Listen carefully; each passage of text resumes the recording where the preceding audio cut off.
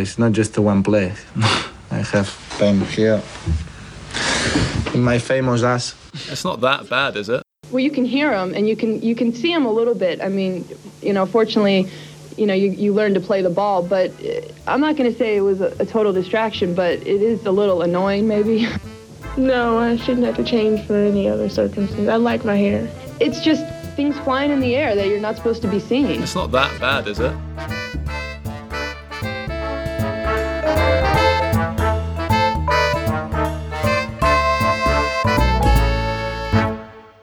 Hello everybody, welcome to episode 68 of The Body Serve. I'm Jonathan. And I'm James. The Australian Open is over. Sadly. I'm happy. I'm looking forward to getting back some normalcy in my life. This tournament wreaked havoc, especially in the last week. Well, I was sick with one of the worst colds I've ever had. I'm finally on the other side, I think, and I think I've given you. Right. I've contaminated you with the cold. And honestly, if anyone could make it through this tournament without getting sick, I commend you. Because the hours, if you're in North America, is just crazy. Okay, for both finals, we took a nap. We went to bed way earlier than normal on Friday and Saturday night. Took a nap and then woke up for the final and then went back to bed, or tried to. To then go to work. Yeah. I had a work meeting at 9 a.m. on Saturday, so I slept for an hour and a half after the final and then went to the meeting and then worked all day. So that was fun. But honestly, it was all worth it. What more could you have asked from this tournament? Well, I know what you could have asked. Yeah, because I felt that exact same way until the finals happened and I didn't get either Venus or Rafa. Yeah. I thought for sure I'd get one of them. I wasn't greedy. I didn't want both. Neither of them I expected to be there, right? So that in itself was great. But then you get to it and you're like, can I just have one? One. I thought at varying points that maybe I'd never see either of them win again. And then to get the opportunity to have both of them win on the same weekend and then have neither win, I needed 48 hours to get my mind back to a rational state, to really fully appreciate it. When we were recording our last episode, everyone was talking about these fantasy final matchups. And I was really reticent to kind of predict or hope for anything because I thought it was too good to be true for both of those to come true. And both Roger and Rafa had big obstacles in order to get to those finals, and I didn't really want to predict either of them to get there. I thought if Serena got through Joanna Konta, then we were home free. Well, you thought Serena's going to win, period. I always do. But even if Pliskova had made it to the semis and Serena would face her, I thought if Serena conquered Konta, then we were in really good position to win the tournament, regardless of who she met in the final. The real low-key hero here of the tournament is CoCo Venus, because she got... Listen. She got rid of Kerber. She got rid of Muguruza, which then got Venus to the final. Right. Let's be real. But look at the form they were in. She bageled Muguruza in the second set. She knocked out Kerber 2 and 3. Who's to say that Venus couldn't have beaten them in the form that they were coming in with?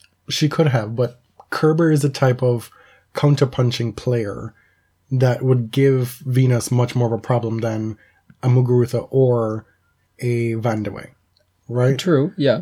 So I felt that if Kerber got to that semifinal, then it was going to be Kerber in that final against Venus. That's just also been the history of their matchup as well. So let's start with the women's final then, since we're talking about this right now. Let's. The match itself wasn't nearly as bad as a lot of people were saying it was. Well, were they saying it was bad or just not exciting?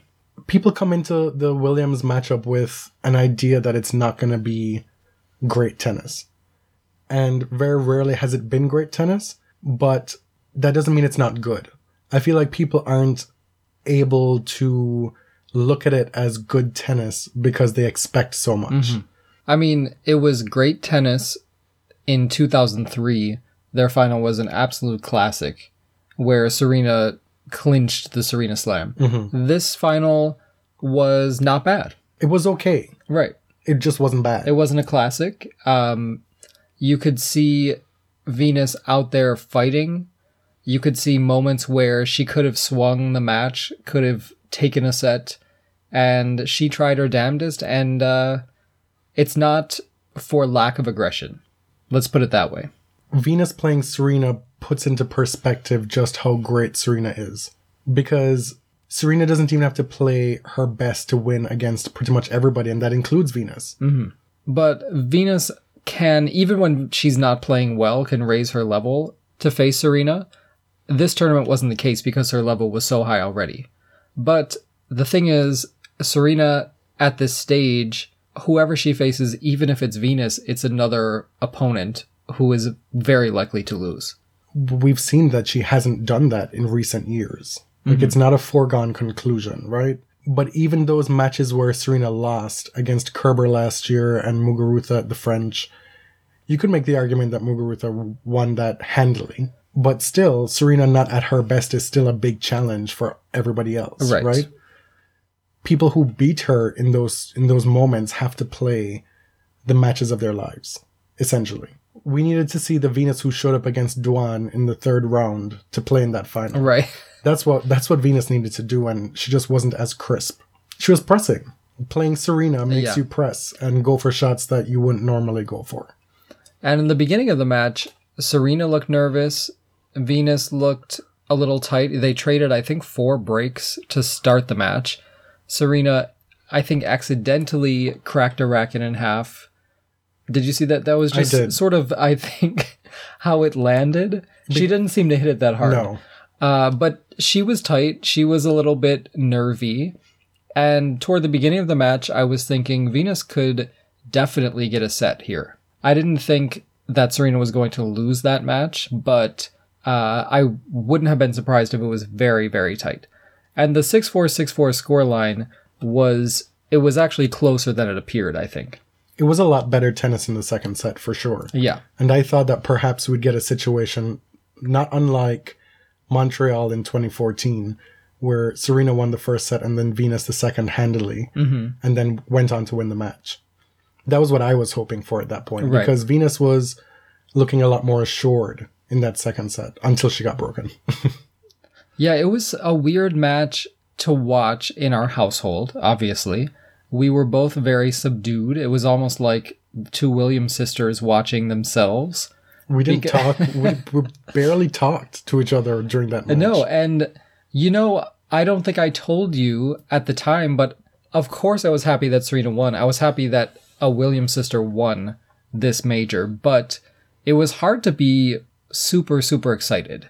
I think I would have been much more emotional had Venus actually won the title. I think this is some kind of a breaking point for you, because you've never had this heightened conflict within yourself with both sisters. No. In the past, it's always been like, that's cute, Venus. But all right, we're going to need you to stand down now. And similarly, I've always been very pro-Venus in these matches, and by extension, rooting for Serena to lose. And that kind of corrected itself as well for me in the final. So we're both kind of meeting in the middle. Right. I mean, in 2009, when Serena beat Venus in the Wimbledon final, there was no equivocation for me. I needed Serena to win that match. But it's different now. These women are 35 and 36 years old. You get the feeling that Venus has far fewer chances than Serena does moving forward.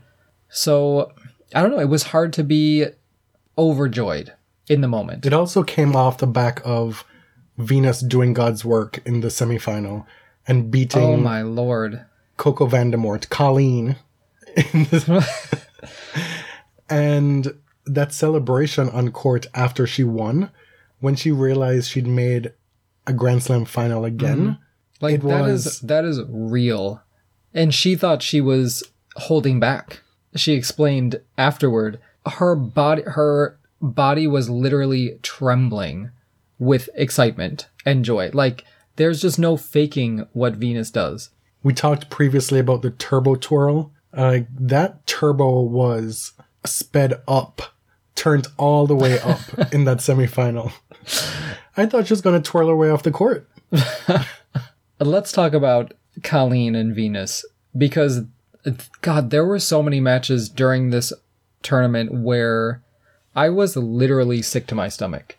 There was not a second in that semifinal that I relaxed. No. Not until the last point. And it was a really good match. It was one of the matches of the tournament. It was. So, CoCo wins the first set tiebreak. Venus fans have been tortured by tiebreaks in recent years. I know this because I live with one. She's been better. She came into that match 2-0 on the tournament in tiebreaks. And in recent months, or I guess the last year, her record in tiebreaks have been better. As has been the case with her play in general, relative to this notion of Venus being somebody who breaks your heart in these tense matches, right?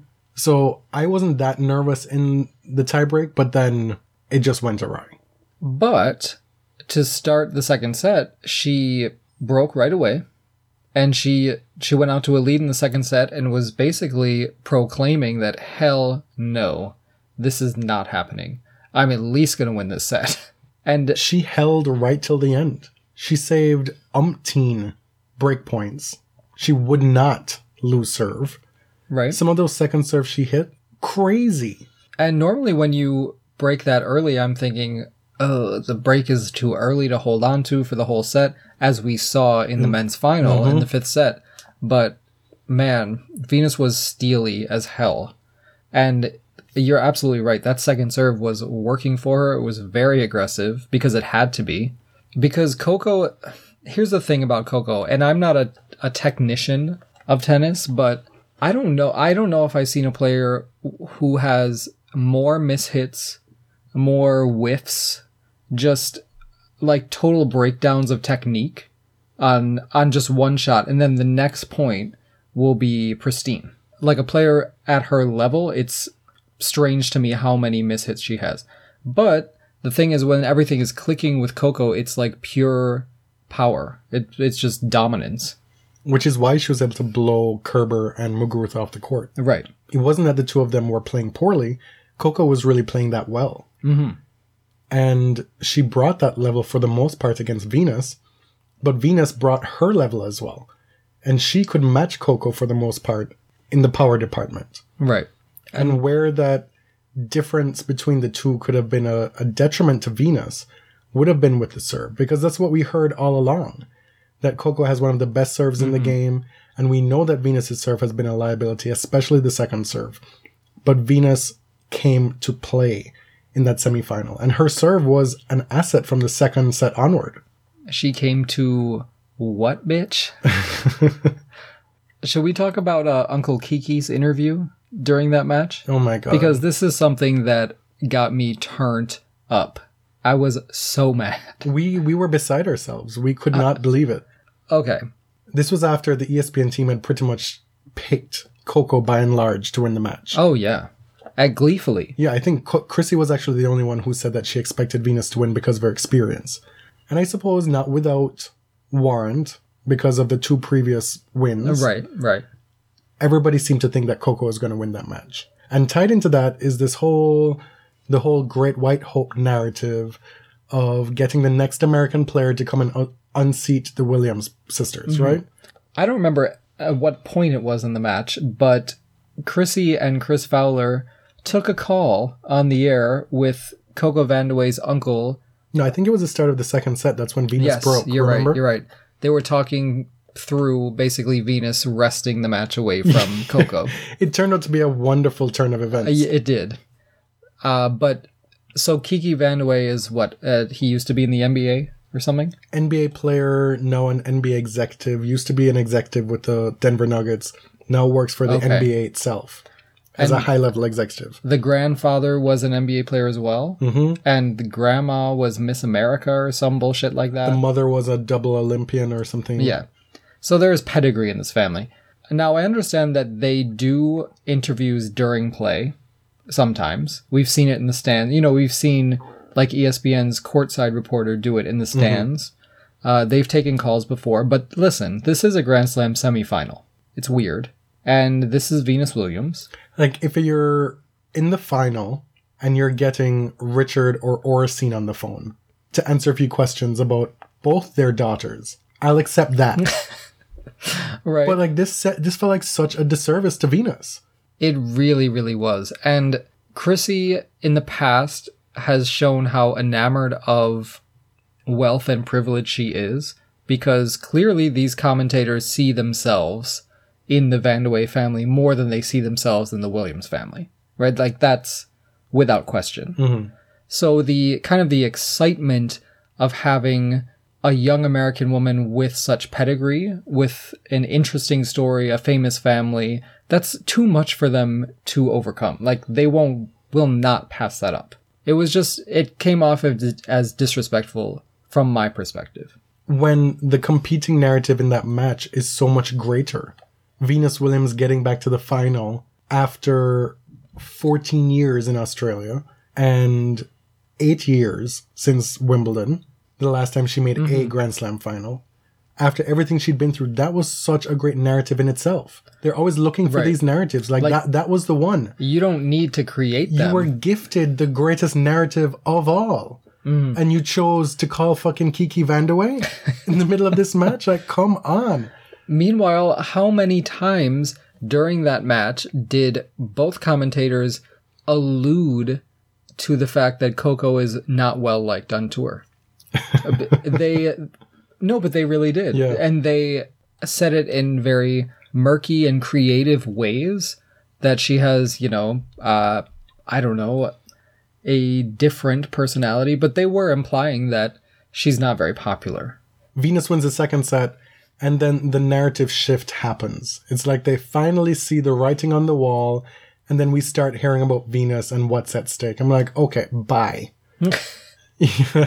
Y'all are totally useless. But as far as Colleen's run, she beat Vinci, Bouchard, Kerber, Muguruza before playing Venus.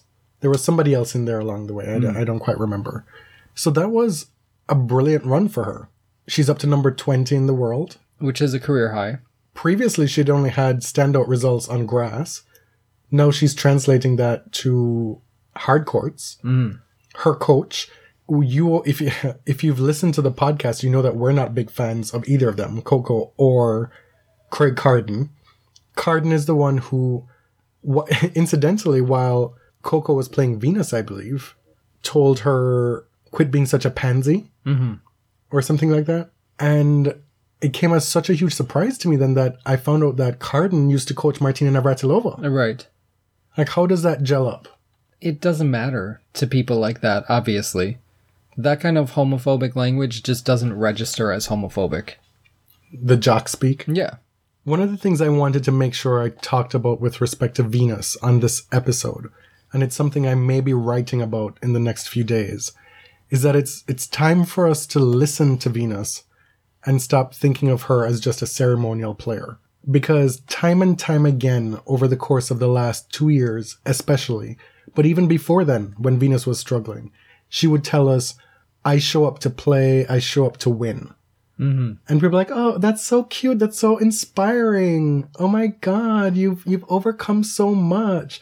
Like, Venus, like, how does it feel to get this big win? Like, girl, aren't you surprised? And Venus is like, no. And we saw it from the start of this tournament in that very first on-court interview when the famous girl, I don't know, with Sam Smith on court, when she then went on to say, you know, Sam, I like to think I know how to play tennis, right? Like, Venus has supreme belief in her ability.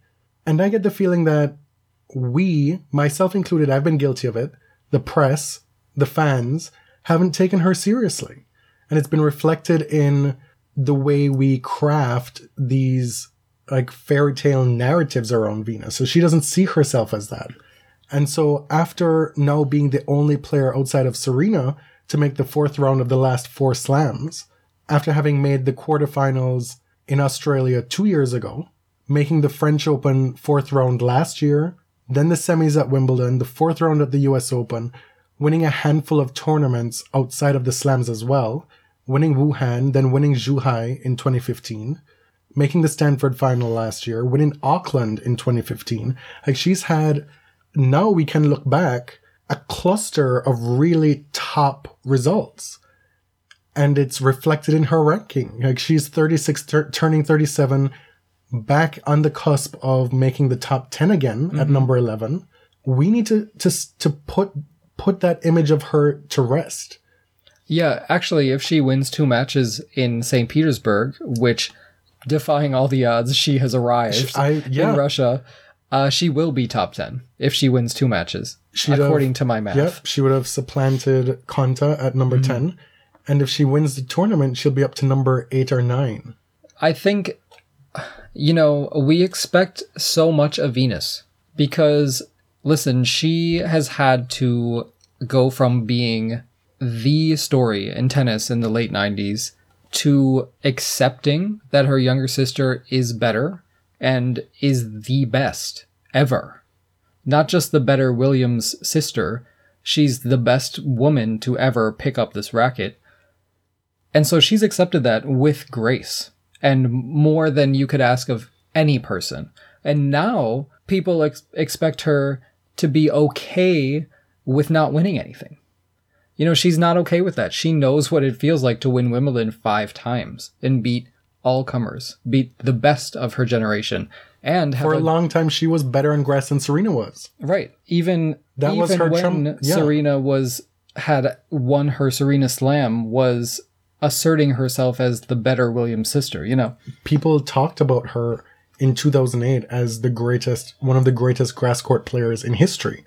And that was putting her on a level higher than Serena at that point. That was her trump card. That no matter where she played and lost against Serena, they were on even footing at the very least at Wimbledon. And even that went away. She had the Sjogren syndrome. She had all these other obstacles put in the way of her winning and being a top tennis player. And she's fought her way back from that. And so now she's here. She's back. And she's determined to not go anywhere. Like when Serena beats Venus in that final, yes, Venus is happy for Serena, but she's not happy that she lost. And she's not happy with just having that runner-up trophy. She still wants and believes that she can win the tournament. And so when you ask her in press, are you surprised that you got back here? Are you happy with the result that you had? Like, no, she's not. And we should stop being surprised by her results at this point, because she's going to do things and go places that we just can't conceive of. Now, speaking of the GOAT, of course, Serena passed Steffi Graf to get to number 23, and the GOAT talk reignited. New obstacles were thrown in her path. The bar was set higher than it's ever been because all of a sudden Margaret Court's record is relevant. It wasn't relevant when Steffi Graf was reaching 22. She didn't even try to get to Margaret Court's record. But now Serena has to pass Margaret Court to be considered the GOAT, according to some people. And listen, now they're already laying the groundwork for when she does pass Court, that it will still be illegitimate. What are they saying?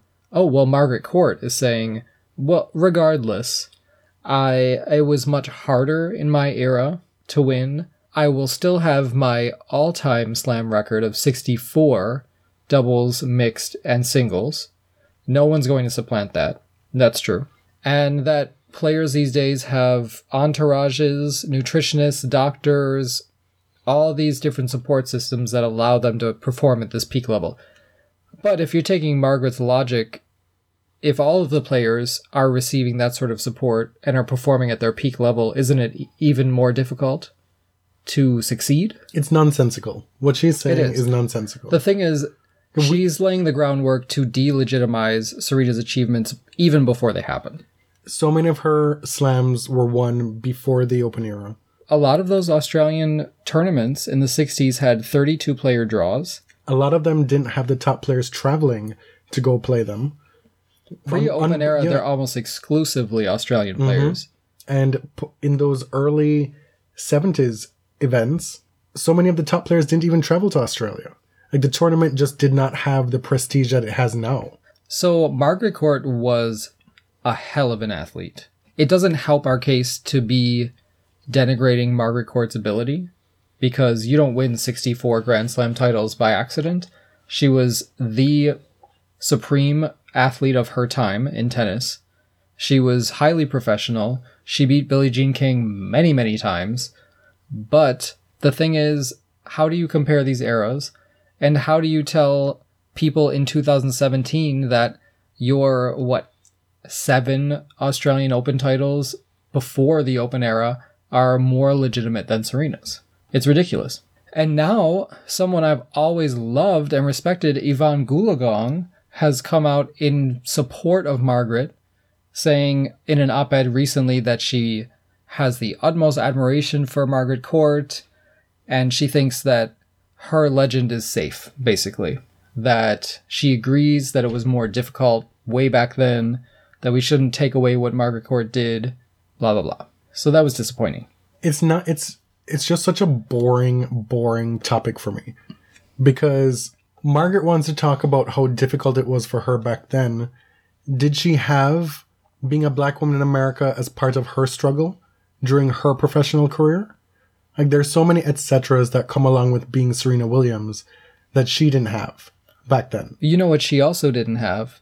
She didn't fight for the Women's Tennis Association. She didn't give a single fuck about women earning equal prize money, being respected on the same level as men. She just want to go out and play tennis, which is fine. That was her prerogative, but she wasn't slumming that is a black mark for me on Margaret Court. She wasn't slumming it with Billie Jean and Chrissy Evert in the early days of the WTA, right? Because that was not pretty times to be a professional women's player.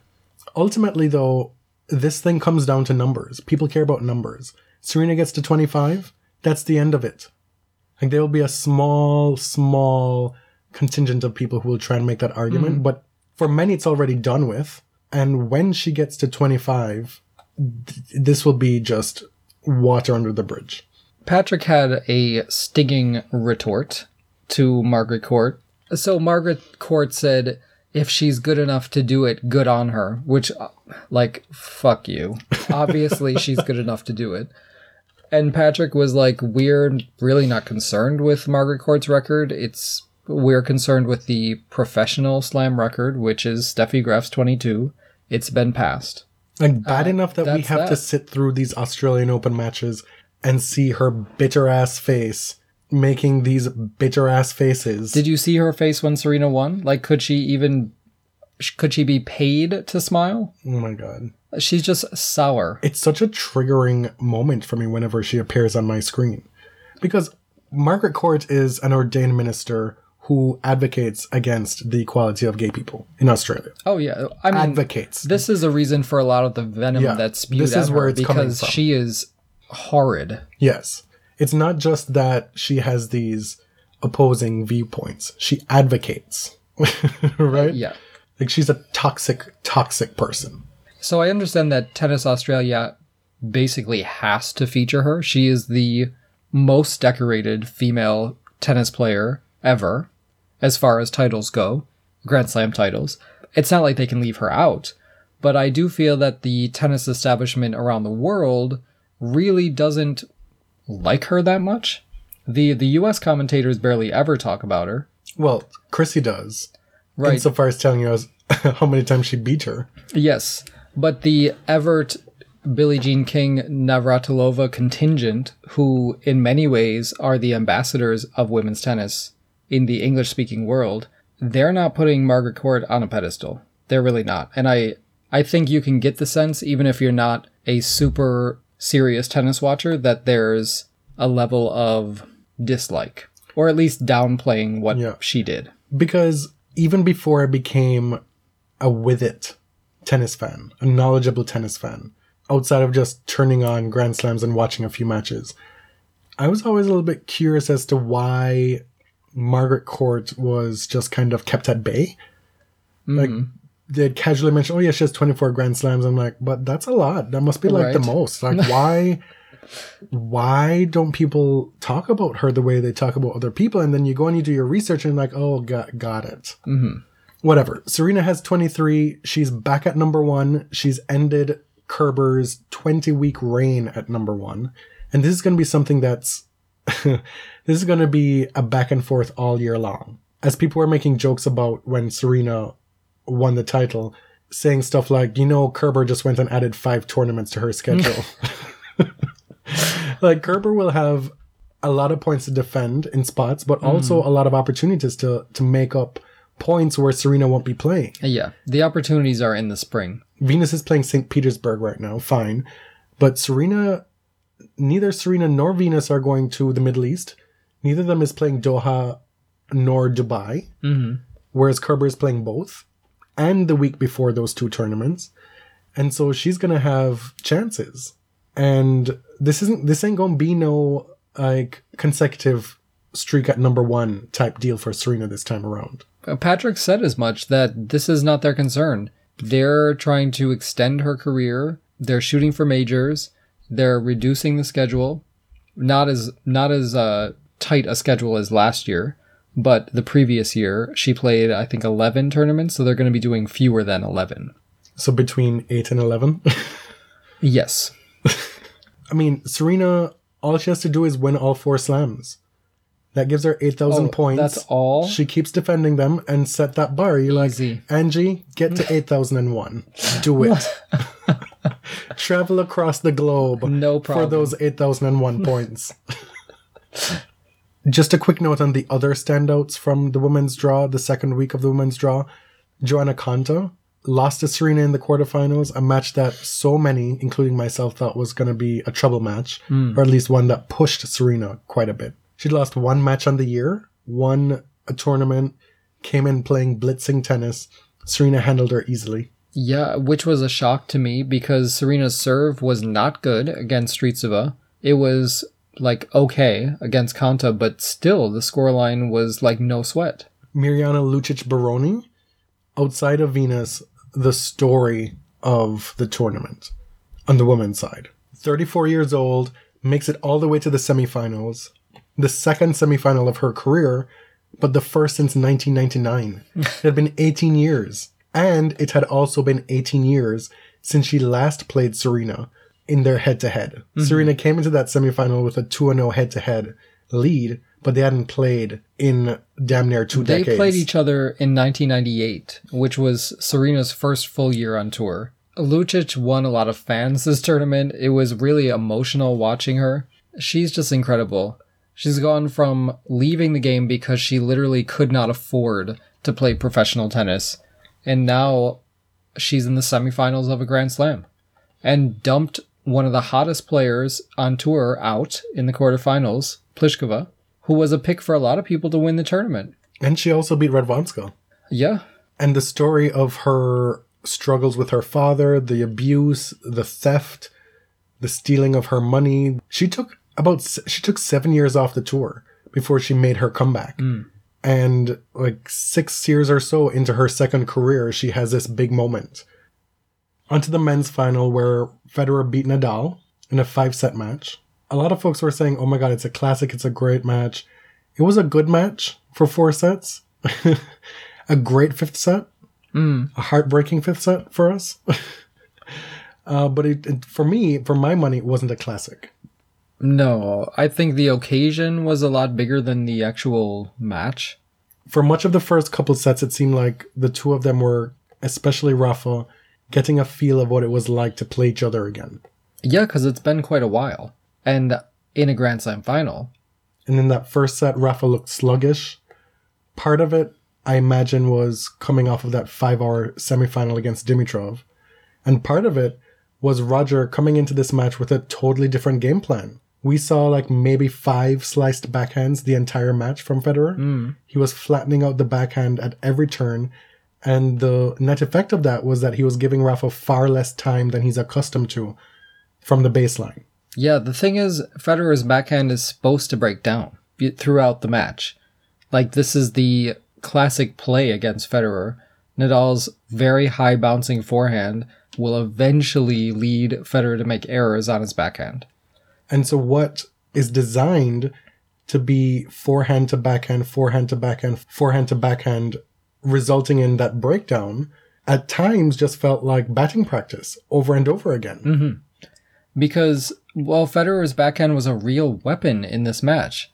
He was taking it very early on both the forehand and the backhand. It looked even like a little slappy at times, but he was taking a page out of Andre Agassi's book. And each time, Federer looked like he was threatening to run away with the match. Rafa found a way to break early in the next set and keep him at bay. Coupled with Federer making some inexplicable errors at inopportune times. Because the shanks were definitely there. And in the fifth set, I thought that was going to get the better of him in the first few games. And then, man, he just pulled it together, and Rafa did not. Federer played brilliant tennis at the back end of that match. And when it was 3-2 Rafa serving with the break, up 3-2 in the fifth set, and John McEnroe says, oh, it's going to be so much harder for Federer because he has to break twice to win this match. And Rafa doesn't have to break at all. He just has to hold his serve. That's when I knew the match was over. Right. Something within me, the pessimist in me, just felt like that was the kiss of death. And it turned out to be. Rafa was up 3-1 in that fifth set and lost 5 in a row to lose the match. Yeah, I mean, it was a stupid comment because Nadal's serve was far more vulnerable. He'd been under pressure the entire match. I think there were 20 break chances, and Federer kept failing to capitalize on a lot of them. But the point is, when you allow that many breakpoint chances, your serve is more vulnerable, right? Federer is someone who, in a fifth set, I want to be serving for my life. We saw it in Wimbledon against Andy Roddick. When Andy Roddick got broken, there's no chance Federer is going to serve it out. Like, that is all but guaranteed. But even then, Rafa had his chances in this fifth set with Federer serving, and he didn't get it done. And a lot of that had to do with some nervy play, but also some steely stuff from Federer. Yeah. Now, they both had pretty incredible runs to the final, despite Djokovic and Murray being taken out by other people. It's not like this was gifted to them. No. I mean, they beat basically everybody else who was left. You know, Federer went through Berdych, Nishikori, and Wawrinka to get to the final. Rafa went through Zverev in 5 sets, a match in previous years he probably would have lost, gave some hope to this resurgence and comeback being legitimate. He goes on to beat Monfils in 4 sets, beats Raonic, proving me wrong in the quarterfinals. That was your only prediction. That was my only prediction. I felt that if the two of them got to that point, that Raonic should play to his seed, given how comfortable he's in Australia and his ascendancy in men's tennis, that was a match he should have won. And on paper, on the supposed fast court in Australia, that's a match he should have won. Yeah. And Rafa won it in straight sets. And then the other prediction I've made at the start of the year, that Dimitrov was going to be one of the breakout players on the ATP Tour, he makes it to the semifinal and gives Rafa all he can handle in that semifinal. I sort of had this sinking feeling that since Dimitrov had played him so well, and his game is so similar to Federer, just not as good, I thought that Rafa was in big trouble in the final. Why? Because I just told you. Because Dimitrov is Federer light. So up against the real thing, after playing 5 hours in the semifinals, I thought, well, Federer could really win this because... So you didn't see it as Dimitrov playing way above his level? Well, yeah, I did, but I still think Federer's level is higher. We didn't know what to expect from Federer in that final. It had been 6 months he took off tour without playing any competitive tennis. He played Hopman Cup and then went to Melbourne and then won the title. That's crazy. And the level that he showed in this tournament, even with the blips in level from time to time, was still pretty great. And if he's able to stay healthy and work out some of those kinks and maintain that level, this could be a pretty big year for him. Right. This, to me, so I tweeted something about how I thought Nadal reaching the final was the shock of the tournament for me. Like, it was a bigger shock than Venus getting there. Because I just didn't... Honestly, I'm a Rafa fan, but I did not see him contending for a hardcourt major. On this hardcourt as well. Especially on this one. But we are also ruined by the Australian Open, by the 2012 final, by the 2014 final. Like, Rafa has not had happy moments in the last 7 years in Australia. And yeah, I went through all different things in this match. After Rafa won the second set, I told you, I think Rafa's going to win this in 4. He's going to win the next 2 sets. No, that's not what you said. You said, yes. No, what you said was, this is going to be over in 4. And I said, Federer winning in 4? I thought you were crazy. And you're like, no, Rafa's going to win in 4. I'm like, okay. Yeah, so clearly I was wrong. I think you were just hoping for the best case scenario to get you back to bed. Yeah, I was as quickly as possible. I was really tired. Big picture, though, this was a phenomenal result for Rafa. And if he's able to play like this and serve like this on a hard court at the start of the year and get this final under his belt, build his confidence, this sets him up perfectly for the clay court season. Yeah, definitely. I mean, I think this is a better result than he could have hoped for. Bringing on Moya, the training he did in the offseason shows that Rafa is really committed to contending at every tournament that he goes to. But I have to wonder if maybe he was pleasantly surprised that he reached the final. That doesn't take the sting away from not winning that final.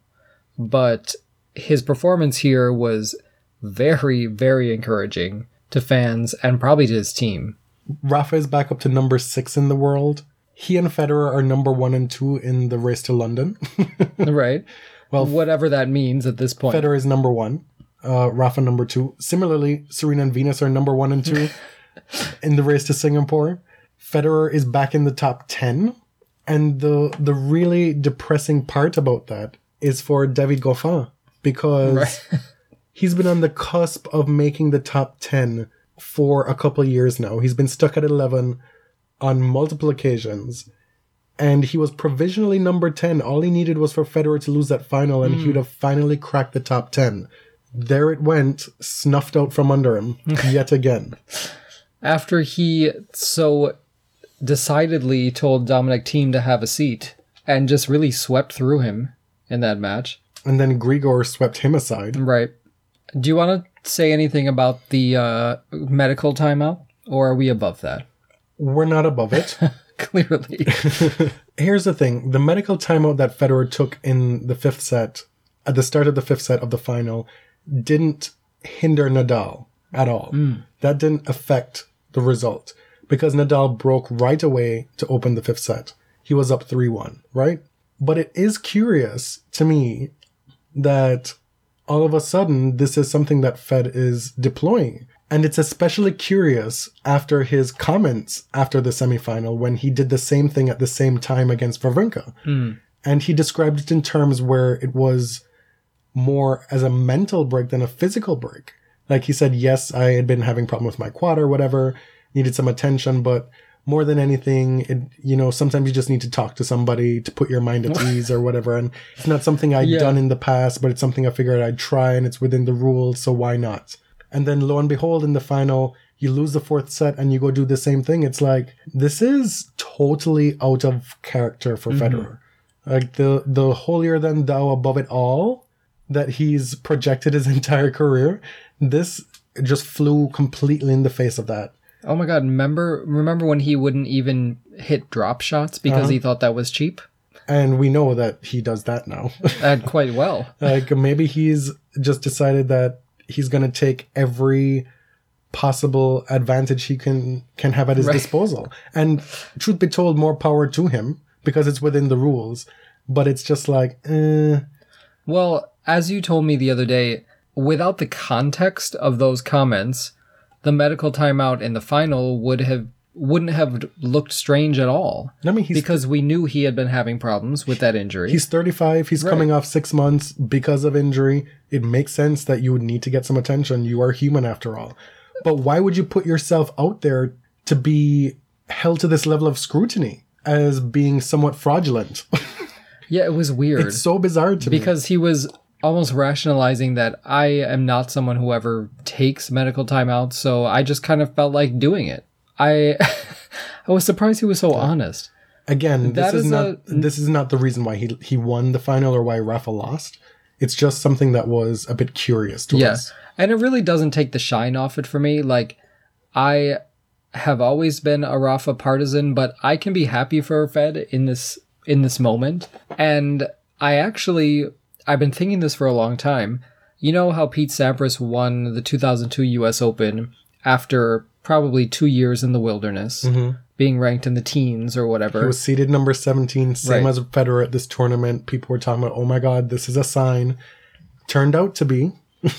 The thing is, like, I wanted Federer to win again to show to people that he had a much better late career than Sampras. Because it's very clear that Federer after 30 is a completely different animal than Sampras after 30. Federer was reaching finals of Grand Slams. He was taking Novak Djokovic, one of the greats, to 5 sets in a Wimbledon final in, when was that, 2014 or 2013. Like, Federer is here contending for majors, and if Djokovic weren't around, he'd probably be winning a lot more. Yeah. So I just wanted him to prove that, hey, I not only had a better 20s than Sampras, I had a better 30s. I am a very bitter person. And maybe it's not as easy for me to feel happy for him in the moment. It was 7 a.m. at that point. Hadn't really slept. He won the title. I took my ass to bed. You did. But I have to watch the presentation. That's just me. Look, it's 2017. I'll be able to find that presentation anytime I want. At that moment, I needed space. Like, the tournament was over. I needed what I thought was 24 hours. Turned out to be 48 hours of distance from it to really wrap my head around it.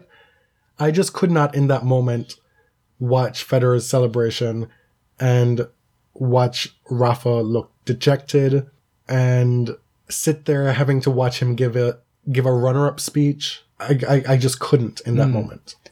And it was an epic speech. It was probably the longest runner-up speech I've ever heard. Yeah, but Rafa was clearly disappointed. He was very charming during the speech, but before, he was just kind of standing there and could not be bothered to smile and act gracious. But when it came to be his time on stage, he showed, what a class act he has always been. Do you know, I haven't said this to you yet, but something that came to mind watching that final was like, oh my God, if Federer loses this in 5 and he starts weeping like he did in 2009, I got this idea where I would do a split screen of him in 2009 weeping, 2017 weeping, and saying, wow, Federer hasn't aged a bit. Oh my God, that is so rude. And that's probably why Rafa lost, because I put that negativity into the universe and it came back tenfold. Because Rafa would never even think like that. That was the height of my bad-mindedness and bitterness and Fed hating self, 2009. I lived for that trophy presentation. At the time, I felt like, how dare you make this about you? Yeah, that's what I felt too. Like, why does Rafa have to be consoling your ass right now? Like, haven't you won enough? Right.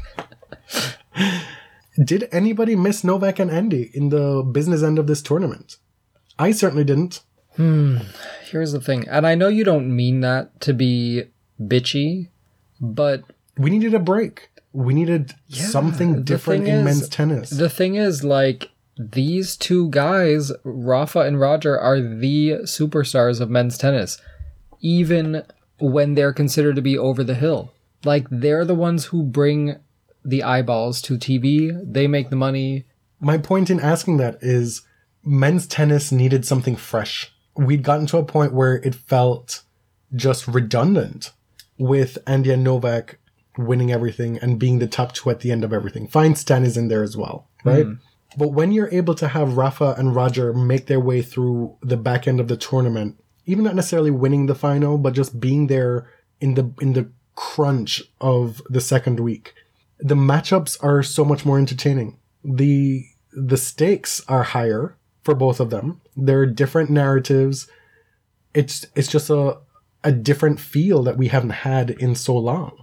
It's funny that you said tennis needs something fresh, because they are actually something very old. Yeah. They just haven't been here playing together recently. But as much as we talk about the quality of tennis and matchups and all these things, like, so much of it is about the stories. A lot of people don't like Federer and Nadal matches because they don't think they're exciting, but listen, like, the story is just compelling. And it's compelling to people outside of tennis, and it gets people to pay attention to tennis. And it's compelling because of the regard that they each have for each other as well. Right. And In spite, there's that one little shady moment when, after Rafa was taking long all match, in the midst of the fifth set, Federer's now trying to get the umpire's attention, right? I was like, girl, I'm like, simmer down now. You too? Like, let's not go down this road. Right. Because if there's one player who has a leg to stand on with this, it's Federer, because probably nobody plays faster than him. Right? But you don't get to then make it an issue in the back end of the fifth set when you haven't said anything. You've been so deferential and respectful all match. And then now when all the cards are on the table, if you want to say your true colors are shining through, or like your nerves or what have you is getting the better of you, like, that's not a good look. Mm-hmm. Yeah, I was just hoping he wasn't going to piss me off so I couldn't be happy for him. Yeah. Because when Stan won the final against Rafa, he really pissed me off. And I really could not... That took us a while to get off from that ledge. Because, you know, he was bitching to the umpire. He was even trying to whip up the crowd to get pissed about Rafa's timeout. And clearly it was a legitimate injury because Rafa was on his way to winning that final. I don't care what you want to say. And so now the rest of the season is set up so great. Rafa and Clay, Fed at Wimbledon, potentially. How do Novak and Andy weave themselves back into this and wrest momentum from the two of them? Dominic Thiem. Del Potro is going to be back. I don't... Dimitrov, like, again, I'm really wanting to see this different Dimitrov continue to get better. Because he, for sure, looks like a different player. That said, fuck you, Danny Valverde. Because how you carried on in that coach's box in that semifinal, not cool. Just low-class behavior. Like, no wonder Andy Murray just destroys any player you work with. Like, pointing to his watch, trying to get the chair umpire's attention. Like, this is not your job. No. You sit there in the coach's box and you shut your mouth and you don't say anything and you watch the match. That's it. Since when are coaches allowed to communicate directly with the chair? Like, just low class. My final word on the time violation thing is... You need a shot clock if you're going to enforce the time. That's it. That's it. That's the bottom line, because so many of these matches, yes, Rafa is taking longer than everybody else, but pretty much everybody else is taking more than 20 seconds. If 20 seconds in a Grand Slam is the cutoff period, you can't be penalizing one person because they're further outside the line. Right. You know, like, you need to have consistency and transparency, and you can't be having people on Twitter at home with their own stopwatch and then causing a big uproar like, right. Oh my God, he's averaging so-and-so right now. Like, this should be plain as day, easy to enforce if you want it to enforce. Put a countdown. This cannot be a subjective issue. It just cannot. That's crazy to me. Just a small note on one of my tweets that kind of blew up. They were showing a little vignette about the Williams sisters during the women's final and having all these players talking about them. And Roger said, I'm just so impressed Venus and Serena are still playing. And I was like, bitch, how old do you think you is? Like, you are just as decrepit. Like, right. Yes, Serena and Venus have been pro players and at the top longer than you were, right? Like, they've been around. No, they have. No, they have been. They've been winning longer than he has. Yeah. But he went pro in 99. Yeah, but he wasn't winning until 2003.